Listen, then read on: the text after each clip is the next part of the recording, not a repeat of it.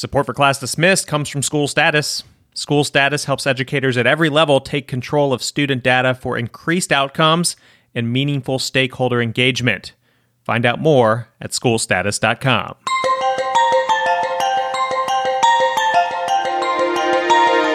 You are listening to Class Dismissed, episode 158, and I'm your host, Nick Ortego.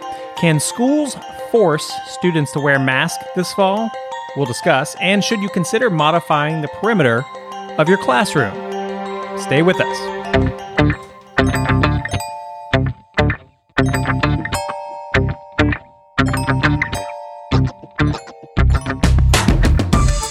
Class Dismissed is the podcast that inspires educators through story. Each week, we cover some of the hottest topics and news in the world of education. Plus, we hear from a guest with a bright idea for education that you can apply in your community. This week, our guest gives us some pointers on how to lay an energetic foundation for your students on the first day back to school.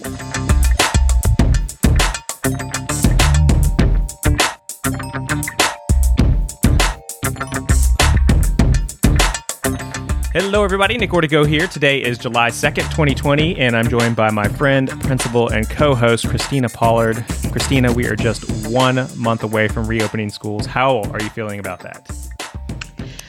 Oh, my goodness. So I don't think we're going to open. You don't think we're going to open at all? Like, you don't think it's going to happen? I'm not being pessimistic. I am truly looking at the numbers. And we are, as school districts, working so hard to be prepared because we want to serve our children. There's mixed feelings within, the school communities. But I'm watching every day these numbers, not just in our state, but surrounding our state. And we're 5 weeks from school starting, and I feel a shutdown coming. Yes. Okay. We've been getting a little loose, and some people have never really settled down, and some people are so loose, like the pandemic, it doesn't even exist. I'm feeling a shelter in place coming back. I'm feeling a shutdown coming back. I was going to ask you, almost like we'll do like a pool, or where we could place our bets on a date of when we will cancel school and go back to full digital learning. And, I was going to say definitely before Thanksgiving, but you're saying we may not even open. If we open in August, we're not making it to Labor Day. So by your rationale, then, I wouldn't be surprised if they don't push it back till Labor Day and say, let's just buy some more time. We'll push back to Labor Day, run school into June rather than getting out, Within the state of Mississippi, our state department has approved or rather relegated that we need to provide at least 240 minutes of instruction. And previously, it was no less than 330 minutes of instruction, but they did not modify the number of days to provide instruction, which is 187 days. So with that being said, that they would need a full school board decision for that to happen. But you would think, that can happen, right? We're in the world where things change school districts can say, absolutely. School districts can say, we're going to push it back. But when they push it back, they have to add on the tail end of the school year as of right now. So you still have to, meet your required number of days. Well, and I think that's normal, right? The East Coast, they get out in June. It's normal, but listen here. I am feeling that there's getting ready to be a nationwide shutdown so that we can get it together. We talked so that would require ugly. Leadership, Christina. I don't see that happening. I'm just being frank. But the numbers are going to start getting scary. Yeah. More lives are going to be lost. Parents are freaking out. They don't want to send their children to school, but at the same time, if they don't want to lose their jobs, and so many already have, and it does require leadership. But let's just talk about this. So just 3-4 months ago, we were, I won't go anywhere near Europe. I'm not going to Italy. Oh my gosh. Right. Have you seen their numbers? They're dying off in droves. Have you checked them out lately? No, it's like 100 and something a day in entire countries in Europe. It's like Florida's crushing. And it is because no matter what the citizens felt, they shut it down. They were serious. You're not roaming. There are no parties. We're not going to the beach. We're not going to the lake. We're not sitting out and having wine on the veranda. Everybody shut it down. They really, truly accepted responsibility as citizens. And now just look around when you just talk about Spain, just everywhere that it was so devastating. And I think they're laughing at us. Yeah, no, it does feel that way a little bit.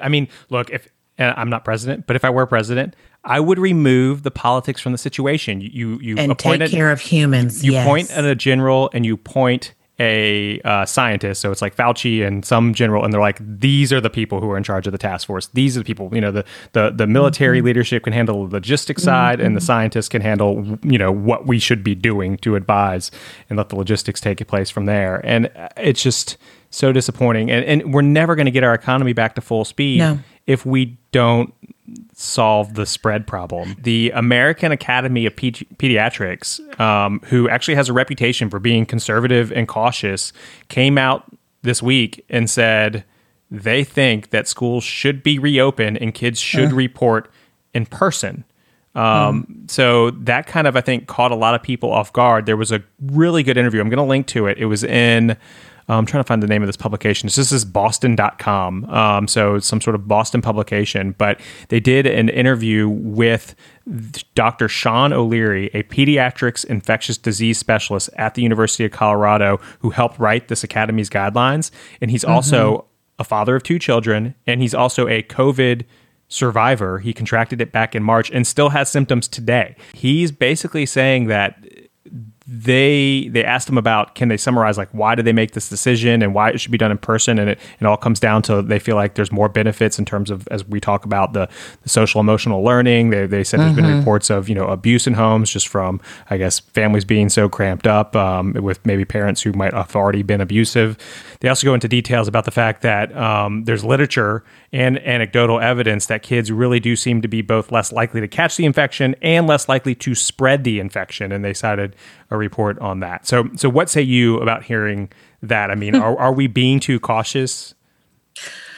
It's hard to say that we're being too cautious. This is just so new, and everyone is experiencing it differently. And I'll use my household as an example. My husband is high risk, and every single day when I interact with my colleagues, I'm so nervous about, coming home and exposing him in any way. My youngest son desperately wants to go back to school. He has had it with being at home, and I want him to be able to go back to school. We want them to get their social interactions back and get high quality instruction face to face. How is my child going to be challenged in Algebra 3?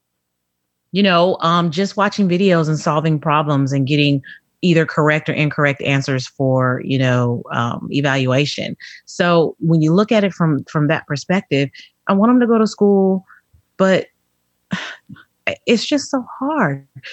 Is our district ready? I mean, is the district in our neighborhood truly ready? Do we have the PPE, the cleaning supplies?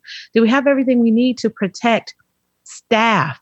Because that is where a huge concern comes in. If you do have children that enter your building and they've been exposed to someone in their family with symptoms, diagnosed for sure, then you really need to be concerned about your staff members. You got to have a containment room. Who's going to staff that containment room? Right now, I haven't identified who that person's going to be. I can't give them hazard pay. What does that look like? Right. Yeah, no, I mean, there are so many what ifs and staffing in general. Like, I mean, if you have one person who has symptoms, let's just say they don't even have COVID-19, but they have symptoms. And then another, we have to send them home. Right. I know. Immediately. And so it's like, yeah, that is definitely going to be a challenge. And then you got to notify every parent of a child that they may have come in contact with. And if they sat in the teacher workroom, God forbid, for 5 minutes with even just one other person, that's another person that has to be informed and possibly quarantined. EdSurge had an interesting article that was more about how we should kind of be designing our schools and our classrooms, and just offering some ideas that I necessarily hadn't heard of. And one, they talked about just like the signage on the front doors of the school, through the hallways that are in the classrooms. They say, and they didn't offer examples, but they say, do we have signage that cares for all or produces fear? So kind of like as your school's designing these signs about spacing things out and just kind of, keeping things safe, is it a negative message? Does it lack empathy for the emotional stress for all of those returning to school? So just something to think about, which I thought, okay, I hadn't really thought of it that way. I think of it in a much more sterile way. And then they talked about optimizing the perimeter of your classroom and saying, like, reevaluate your classroom. Do you really need these tables or even things on the walls as much. I mean, any way you can kind of open up the space in your classroom. Is that anything that you guys have thought about yet? Yes, we've talked about all of that. I've been told that there's a school district right here in our area that's providing some summer instruction, and they have dropped the clear plexi. It's not necessarily glass, but the plastic or whatnot, down between desk with wire hanging from the ceiling. And I think that's awesome. I wish we had the funding and the wherewithal to be able to do that immediately for ours as well. But on top of that, you need cleaning supplies for that. You've got to constantly disinfect that, especially if children change classes. You've got to constantly disinfect your desk. You've got to disinfect the doorknobs, the light switches. All day long, we're going to be cleaning like crazy. I know. And our old co-host, Lissa, she has an art studio, like her own private art studio. Yes. And how's that been going? Well, for a while, she wasn't able to have but like a very limited amount of students in there. And she came up with the idea to she hung shower curtains from the ceiling in the art studio between all of the students, and the mayor allowed her to up her capacity. I think it was like from 6 to 12 or something like that, which made it more worth her while. Really smart. It was a clever way. What about the social aspect? Well, right, you still have that, but it allowed them to come in, I guess, and there were clear shower curtains too. So okay. You can still see everybody. So I wonder if we can get those in bulk. You just gave me an idea. I don't know. I thought it was pretty clever. I mean, it was an inexpensive way, but she's a small business, and that worked for her.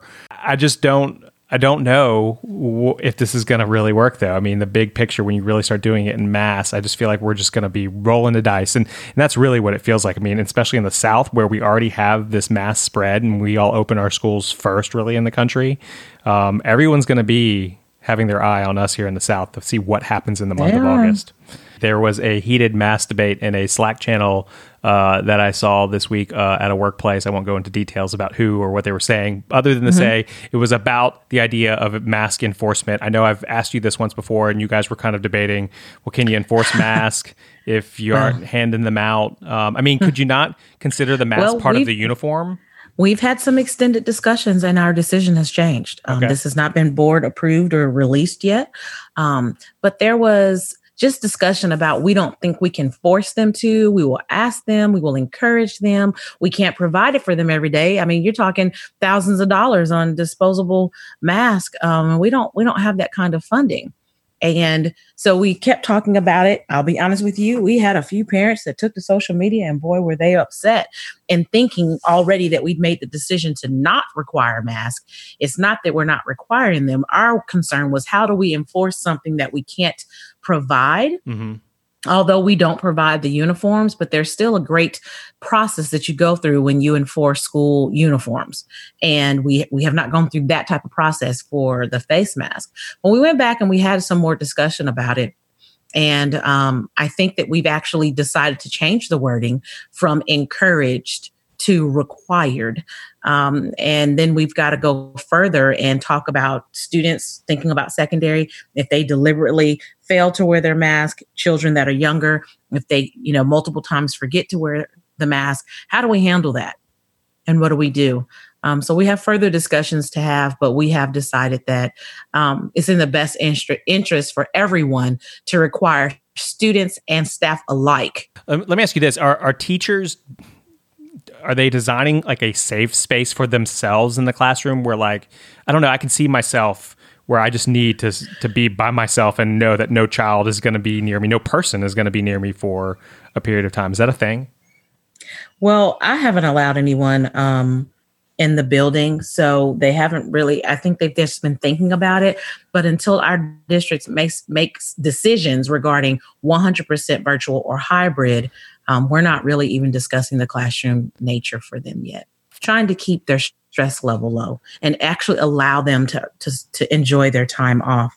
Right. I guess I can understand that completely. And I noticed that apparently in San Francisco, there are now 40 principals who are now in quarantine because one of them apparently was pre-symptomatic, who was at this planning meeting where they were talking about, how they can plan for this world with COVID-19. One of them apparently tested positive for coronavirus. So now all those principals are in quarantine, and I imagine getting tested as well. So it just kind of goes to show you the challenges.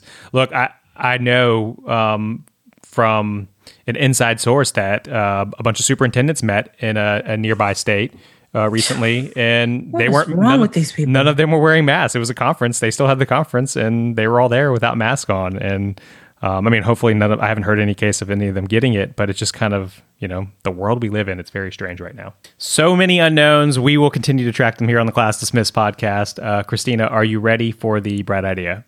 Absolutely.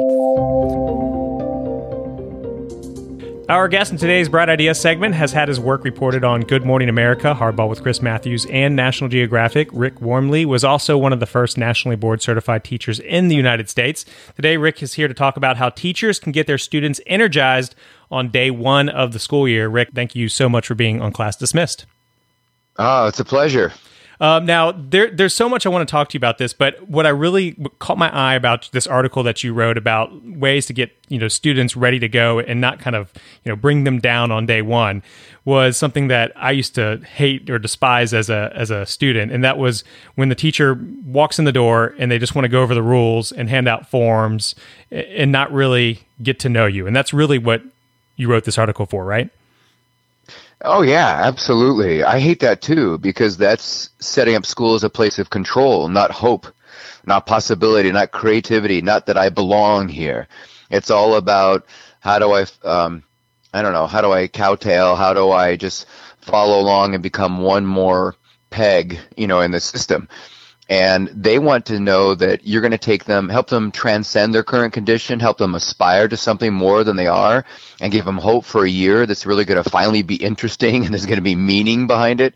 And when all they get is more rules and regulations, they realize, yeah, one more year where there's nothing here for me.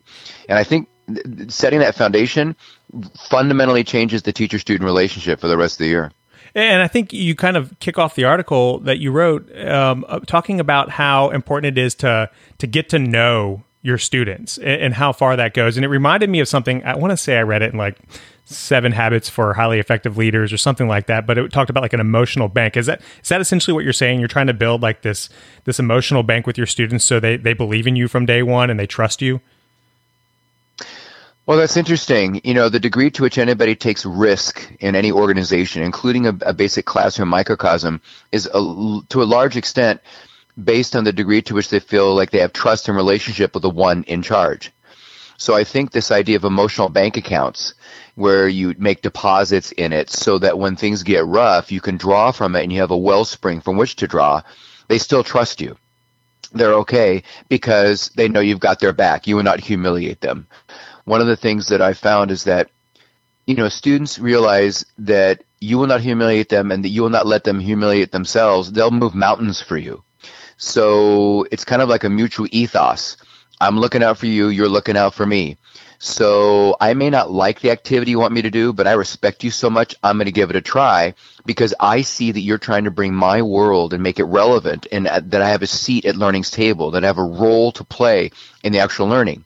When that's not perceived, then it's real easy to remain passive, to make excuses, to develop a learned helplessness. So I've got to build the trust. I've got this. You're in good hands. And there's this whole body of research about model reliability. If I can trust that you're a reliable model in my life, I will put up with more of the challenges you request of me than I would if you're an unreliable model. So sometimes I ask myself and other teachers, how do we prove that we're a reliable model? We remember supplies that we say we're going to remember to bring. If we say on Thursday we're going to do this, we do that thing on Thursday. If we say, hey, this is really going to be interesting, it turns out to be really interesting instead of just a put off or superficiality.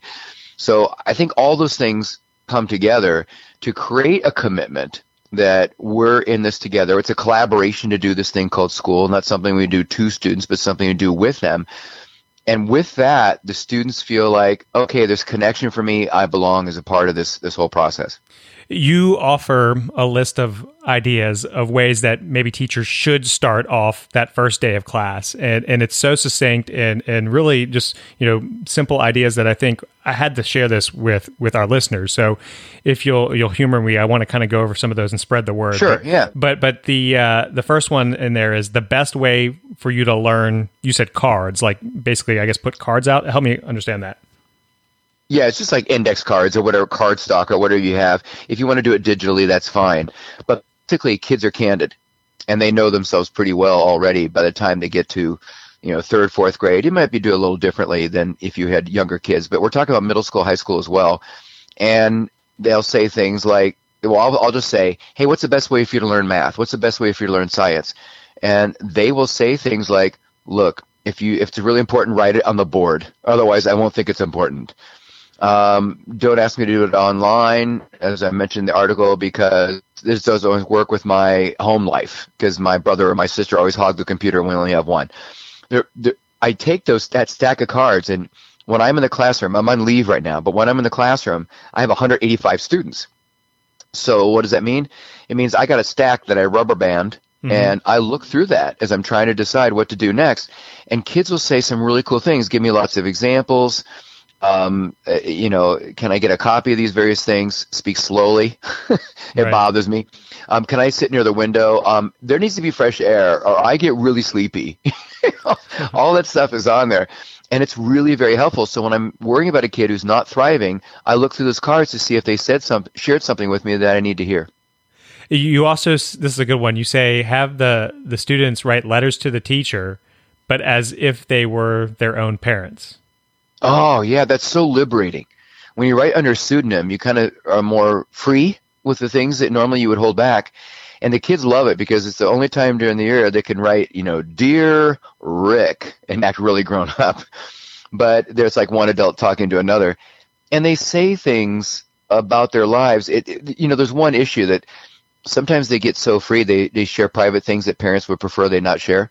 So I do have to caution them on that. Right. But when I get what they say about themselves, and then I get what they think their parents would say about themselves, I'm getting a really fleshed out version of the child. And when somebody's fully dimensionalized, you really care a heck of a lot more. It really activates all that teacher side of you when you say, I really want to know this person. This complexity makes it much more interesting for me in the classroom. And again, like how much better is this than just, handing out forms and saying these are the rules of the class? Like if I was a student in a class that did that, I would be completely inspired and ready to come back the next day. Well, you would feel like the teacher cared enough to get to know me as a person instead of one more paper to grade. And a lot of students live in fear of that. I mean, I think every one of us wants to be connected. And another thing that you do, Rick, you suggest that the teachers do interest surveys, kind of find out what the students are interested in, correct? Yes. But here's the problem, though. Some of them can be pretty stale. So, there's a certain section where I want to get the basics, like do you have hobbies, favorite foods, sports, things like that. Maybe what do you think of yourself doing for a career, that sort of thing. But I think there's benefit to doing some really, just innovative ones, a variety of things. Like I think one I mentioned in the article was about if you wanted to swap places with an animated Marvel, DC Comics, anime, manga, gaming character, who would it be and why? Mm-hmm. It's a little bit weird, it's a little bit different, but I think when people are kind of stretched in a place that's a little bit different, who they really are comes out. It's a bit more authentic. So if you can go back and give yourself advice from years ago, what's something that surprises you? Describe something you daydream about or whatever it might be. What's something you wonder about how it works? There's an innocence there, a genuineness that can come out, and I think you have to find a variety of ways. The one caution I would give, though, is that many times we're overly reliant on linguistic representation, so orally or in writing, and some kids just are better at drawing or expressing things in a non-linguistic way. So if there is any possibility as you do a survey that they could actually have alternative ways of expressing it, I think you would serve yourself well, and you might actually see a different side of the student otherwise unseen. In this last one I want to hit on, and you have several, and I'll link to the article in our show notes, but this one caught my eye because I'd never heard of it. 6-word memoirs. I love 6-word memoirs. And the coolest thing about it is that kids just, they say profound things, and the rest of the class goes, what the, who are you? What have you done with our friend? I mean, they just astonish themselves. They surprise themselves. And it's not 5 words, it's not 7, it has to be 6. So every single word counts. Every single word advances your cause. And this is a whole meme, man. There is a whole set of websites and books. Like there are whole books just in romantic 6-word memoirs. There are whole websites dedicated to growing up 6-word memoirs. But the basic idea is that way back long ago, the urban legend is that Ernest Hemingway was told to write the most poignant story he could in the shortest amount of words, and he wrote, "For sale, baby shoes, never worn." And that's a gut punch for a lot of people. You can do funny ones, and I think I put some of those in there, like my entourage asleep in his crib, books, music, that's all I need, things like that. But what's really cool is they do it about themselves. You get to know the kids. So in the 6-word memoirs, we can use that as students actually review and look at content. And when you do a 6-word memoir and then you explain behind the scenes, what were you thinking? You use that word versus that word, and that profound nature of it, it really reveals a lot more about what the student's thinking. So I see misconceptions that otherwise go unseen. The students get very excited about it. They feel empowered. I often get students who, after the class is over, will send me 6-word memoirs of what happened in the sports practice that day, or what they think about this movie, Guardians of the Galaxy Volume 2. What's your 6-word memoir? And they really have a good time with it. They ask to do it throughout the year. So it's always a really good practice. But truly, there's a whole website and a book dedicated to it. I direct everybody to take a look at that to get inspired. Well, these ideas are absolutely incredible. And like I said earlier, I mean, as a student, I would love to see my teachers, you're bringing some of this to the classroom on day one. I think it just really kind of sets the tone and changes it. I do want to talk about some other things, and that just has to do with you as a whole. I know you travel the country. What's your message right now? What's your main talking point as you kind of go from school to school? Man, that's a really good question. I think there's a lot of room for hope. A lot of people are very, very disgruntled, very frustrated, losing morale in teaching. We have such a drought of teachers, so many places where they're having to double up. Teachers taking more and more students because nobody wants to go into the profession. We have schools of teacher ed that aren't getting enough candidates to fill all the slots available. And it's not paying very well, obviously, and it's a little bit demoralizing in that society tends to put all of its ills and concerns on the shoulders of teachers. And so students are coming for more and more dysfunctional communities or lives. There's a divisive politics. There's a toxic nature. We're doing the drills for, shooter drills, practice drills. Mm-hmm. We've got worry about ICE raids in some places, and students are just crying, and teachers are like, hey, how do I navigate that and say, oh, it's really important to learn where to put a comma in a divided quote? Some things are just paling in importance. And then we have the big issues of what do we choose to teach? Particularly history and social studies. Well, if we teach that narrative, that's seen through that lens, that filter, and that's not responsive or respectful of the filter of this other group of people over here. So the idea of how do we become more sensitive? And a lot of teachers, they've been identified with certain ways of teaching and certain things that they teach for years. And now you're asking them to drop that. There's a grieving process. That's a really big struggle.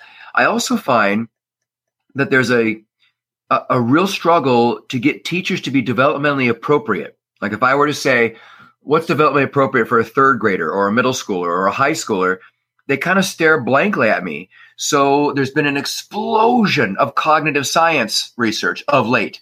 What we really know about brains learn and think and remember, long-term memory, retrieval practice has been exciting, a new field. And I think before I can teach you about standards-based grading, differentiated instruction, reading in the content areas, technology integrations, whatever they are, social emotional learning, I do need to have you develop a sense of expertise about the brain. And a lot of teachers just aren't there yet, but some schools of teacher ed are not providing that as well. So it's kind of a mixed bag. We need pre-service and in-service on that. And I think if you were equipped, fortified with a real serious knowledge of versatility with what you know about the human mind and skill development and memory development and maturation, you'd be more likely to dive into some of the more effective, innovative practices of a modern pedagogical approach. But there are a lot of people, they know their subject or they know what they've been doing for 20 years, and they're not willing to go through it's really heavy lifting of the change process. So I do talk a lot about that. And I think the idea of racism and microaggressions and implicit bias has become paramount. And some people have just grown a little bit complacent Along that same line, I think that intellect and creativity atrophy after you've been teaching the same thing year after year after year.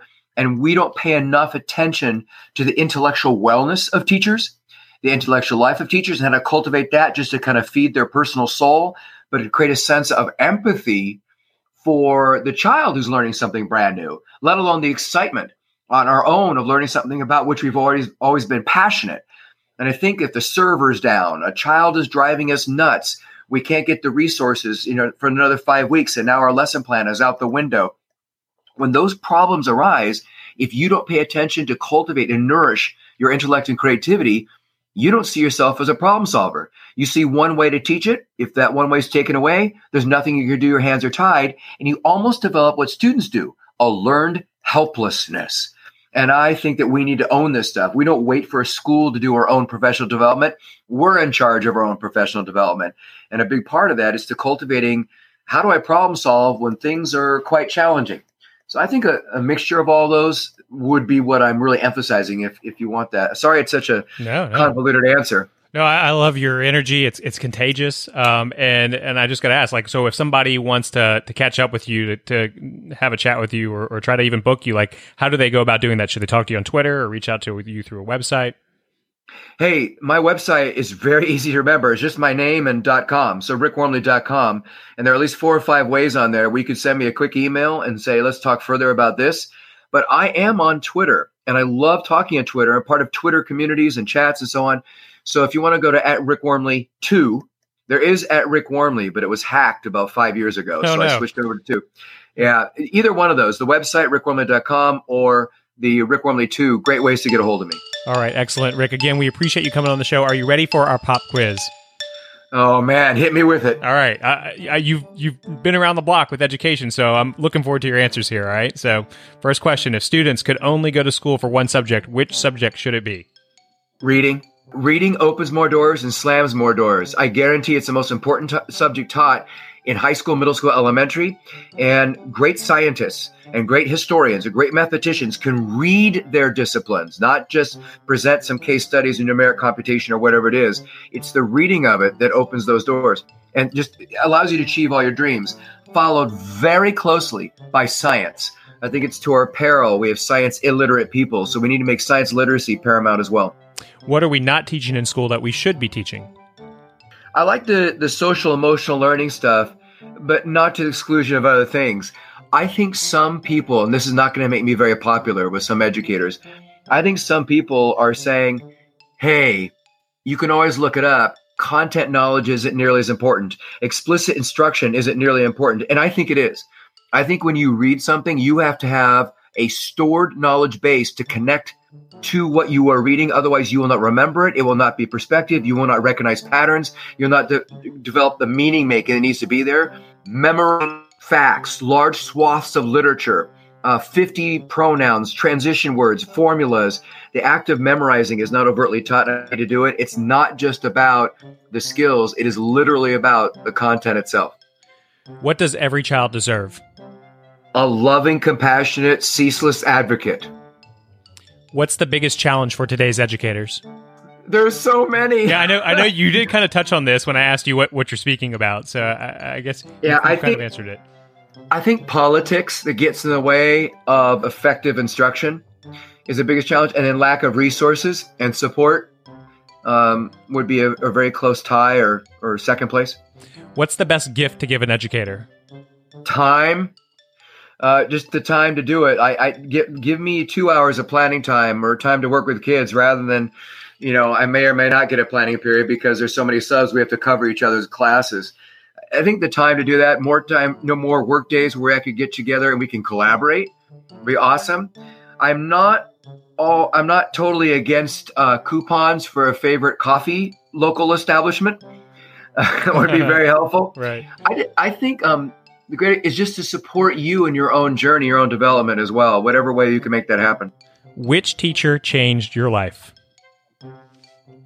There were several. I'll say Mr. Caputo in sixth grade, Mrs. Culpepper in fourth grade. Mrs. Newsom in seventh grade. I would walk in and say, "Can we please do something creative today?" and she would say, I got it just for you. This is the Rick Wormeli part of the lesson. And that really helped me feel like maybe I could be a part of this. I think all those teachers were articulate, enthusiastic ambassadors for the teaching profession, and they revealed behind the scenes thinking, what it was like to be a teacher. And it helped me create a vision of myself, and maybe eventually seeing myself doing that. And I've tried to do that as I teach science. I bring scientists in the classroom. As I teach math, I bring mathematicians in the classroom, engineers in the classroom, so they can see a personifying, I guess, of somebody really doing it instead of just reading about it abstractly in some book. And last question, pen or pencil? I think, and I stream my consciousness, so to speak, really fast. So I need the smoothness of a pen, but I scratch out right and left. But the pen helps me keep up with the words in my head. A pencil is just slower moving, but I like the idea that I can erase it. I'm going to have to say a pen just for the fluency of it, but pencil maybe for the functionality. I have to give you credit. We've done over 100 interviews, and I think that was the most thought out pen or pencil answer we've ever had on the show. You really Well, good. I'm always glad to be, a trendsetter. Right. Again, you can catch up with Rick Wormeli over at rickwormeli.com or find him over on Twitter. Rick, we really appreciate you taking the time to chat with us. Thank you for your curiosity and for the program. I love this podcast. That's going to do it for this episode of Class Dismissed. If you want to send us an idea or comment, remember you can always email us at info@classdismissedpodcast.com or tweet us at classdismiss. We're here to support educators, but we need your support as well, so please subscribe to the show, and we'd also appreciate it if you could leave us a 5-star review on iTunes. On behalf of all the good people working at School Status and Christina, representing all those educators out there, thank you for listening. I'm Nick Ortego, and I'll talk with you next week. Class dismissed.